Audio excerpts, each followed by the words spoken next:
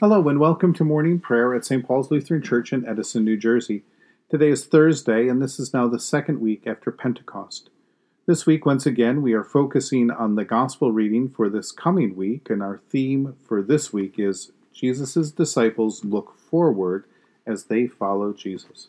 We begin our time of prayer in silence. In the name of the Father, and of the Son, and of the Holy Spirit. Amen. O Lord, open my lips, and my mouth will proclaim your praise. Glory to the Father, and to the Son, and to the Holy Spirit, as it was in the beginning, is now, and will be forever. Amen. Give glory to God, our light and our life. O come, let us worship and praise. Come, let us sing to the Lord. Let us shout for joy to the rock of our salvation. Let us come before God's presence with thanksgiving, and raise a loud shout to the Lord with psalms. For you, Lord, are a great God and a great ruler above all gods. Come, let us sing to the Lord. Let us shout for joy to the rock of our salvation. In your hand are the caverns of the earth. The heights of the hills are also yours. The sea is yours, for you made it, and your hands have molded the dry land. Come, let us sing to the Lord. Let us shout for joy to the rock of our salvation. Come, let us worship and bow down. Let us kneel before the Lord our Maker. For the Lord is our God, and we are the people of God's pasture and the sheep of God's hand. Come, let us sing to the Lord. Let us shout for joy to the rock of our salvation. Long ago, God spoke to our ancestors in many and various ways by the prophets. But in these last days, God has spoken to us by a Son. A reading from Luke chapter 9, beginning this morning at verse 59. To another he said, "Follow me." But he said to Jesus, "Lord, first let me go bury my father." And Jesus said to him, "Let the dead bury their own dead, but as for you, go and proclaim the kingdom of God."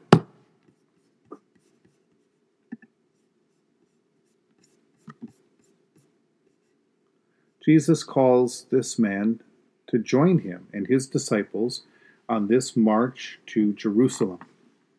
The man says, yes, but first he needs to bury his father. And what Jesus says next seems harsh, really even cruel, or at the very least, simply insensitive to this man's situation. This is not what you say to a person in mourning, not ordinarily. Does Jesus not care about his grief? Does Jesus not care about this man's pain? Could Jesus really be that dismissive? Again, not ordinarily. So what is it that makes this situation so special that this man must follow Jesus at this very moment? And maybe even more importantly, what makes this situation so special that the Holy Spirit wants us to consider this encounter today? What Jesus is asking this man is to leave, but what Jesus is asking this man to leave is actually the rituals of burial, religious or otherwise, things associated with the tending to the dead. Burial, the rending of garments, the period of mourning, and so on. He is asking him to leave those rituals unfinished so that he can instead follow Jesus on the road to Jerusalem. To learn to proclaim the kingdom of God, which, by the way, has actually arrived in all of its fullness right in front of him in Jesus Christ, the one who is calling him to leave his past behind. So which is more important? Which task is more pressing? In a way, when we think of Jesus' own burial, we think also of an unfinished burial ritual. The body that was never fully embalmed, the tomb that is borrowed. All of this speaks to Jesus, reminding or leading this person into the resurrection. So again, which is more important? The rituals of death or the kingdom of God? Well, the kingdom of God, of course. And here is the surprise that God has in store for this man. By following Jesus, he is participating in the faith and the hope, that promise that reunites him with his dead father, that is in the kingdom of God and the resurrection to eternal life. The leaving of the rituals of death behind, to take hold of and to grab onto in faith and hope, the hope of eternal life. So to follow Jesus is to now for this man to move forward actually in his grief into the very thing that God is doing as an answer to the pain that he is experiencing.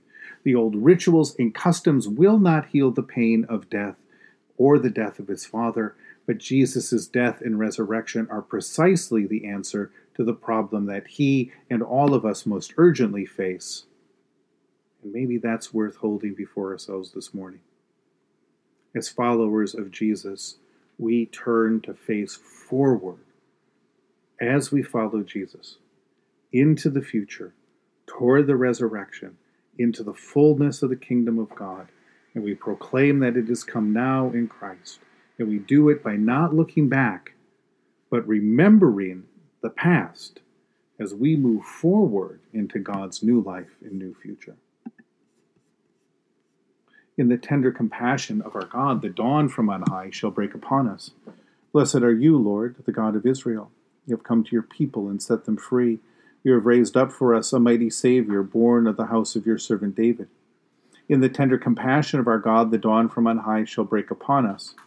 Through your holy prophets, you promised of old to save us from our enemies, from the hands of all who hate us, to show mercy to our forebears, and to remember your holy covenant. This was the oath you swore to our father Abraham, to set us free from the hands of our enemies, free to worship you without fear, holy and righteous before you all the days of our life. In the tender compassion of our God, the dawn from on high shall break upon us.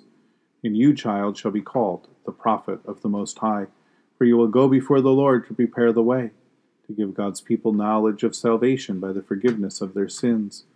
In the tender compassion of our God, the dawn from on high shall break upon us, to shine on those who dwell in darkness and the shadow of death, and to guide our feet into the way of peace.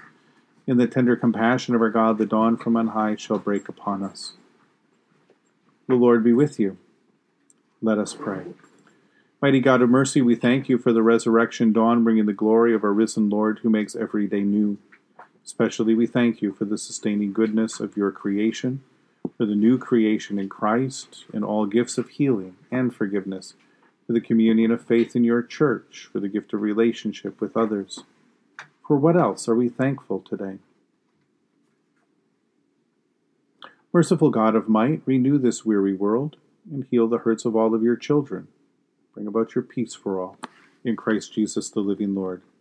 Especially we pray for the Church of Jesus Christ in every land, for the people, the leaders, the ministries of St. Paul's Lutheran Church, for those who govern the nations of the world, for people in countries ravaged by strife or warfare, for all who work for peace and international harmony, for all who strive to save the earth from carelessness and destruction. For what else do we ask the Lord? We give thanks to you, Heavenly Father, through Jesus Christ, your dear Son, that you have protected us through this night from all harm and danger. We ask that you would also protect us today from sin and all evil, so that our life and our actions may please you. Into your hands we commend ourselves, our bodies, our souls, and all that is ours. Let your holy angels be with us, so that the wicked foe may have no power over us. Amen. Lord, remember us in your kingdom, and teach us to pray. Our Father, who art in heaven, hallowed be thy name. Thy kingdom come, thy will be done on earth as it is in heaven. Give us this day our daily bread, and forgive us our trespasses, as we forgive those who trespass against us. And lead us not into temptation, but deliver us from evil. For thine is the kingdom, and the power, and the glory, forever and ever. Amen. Let us bless the Lord.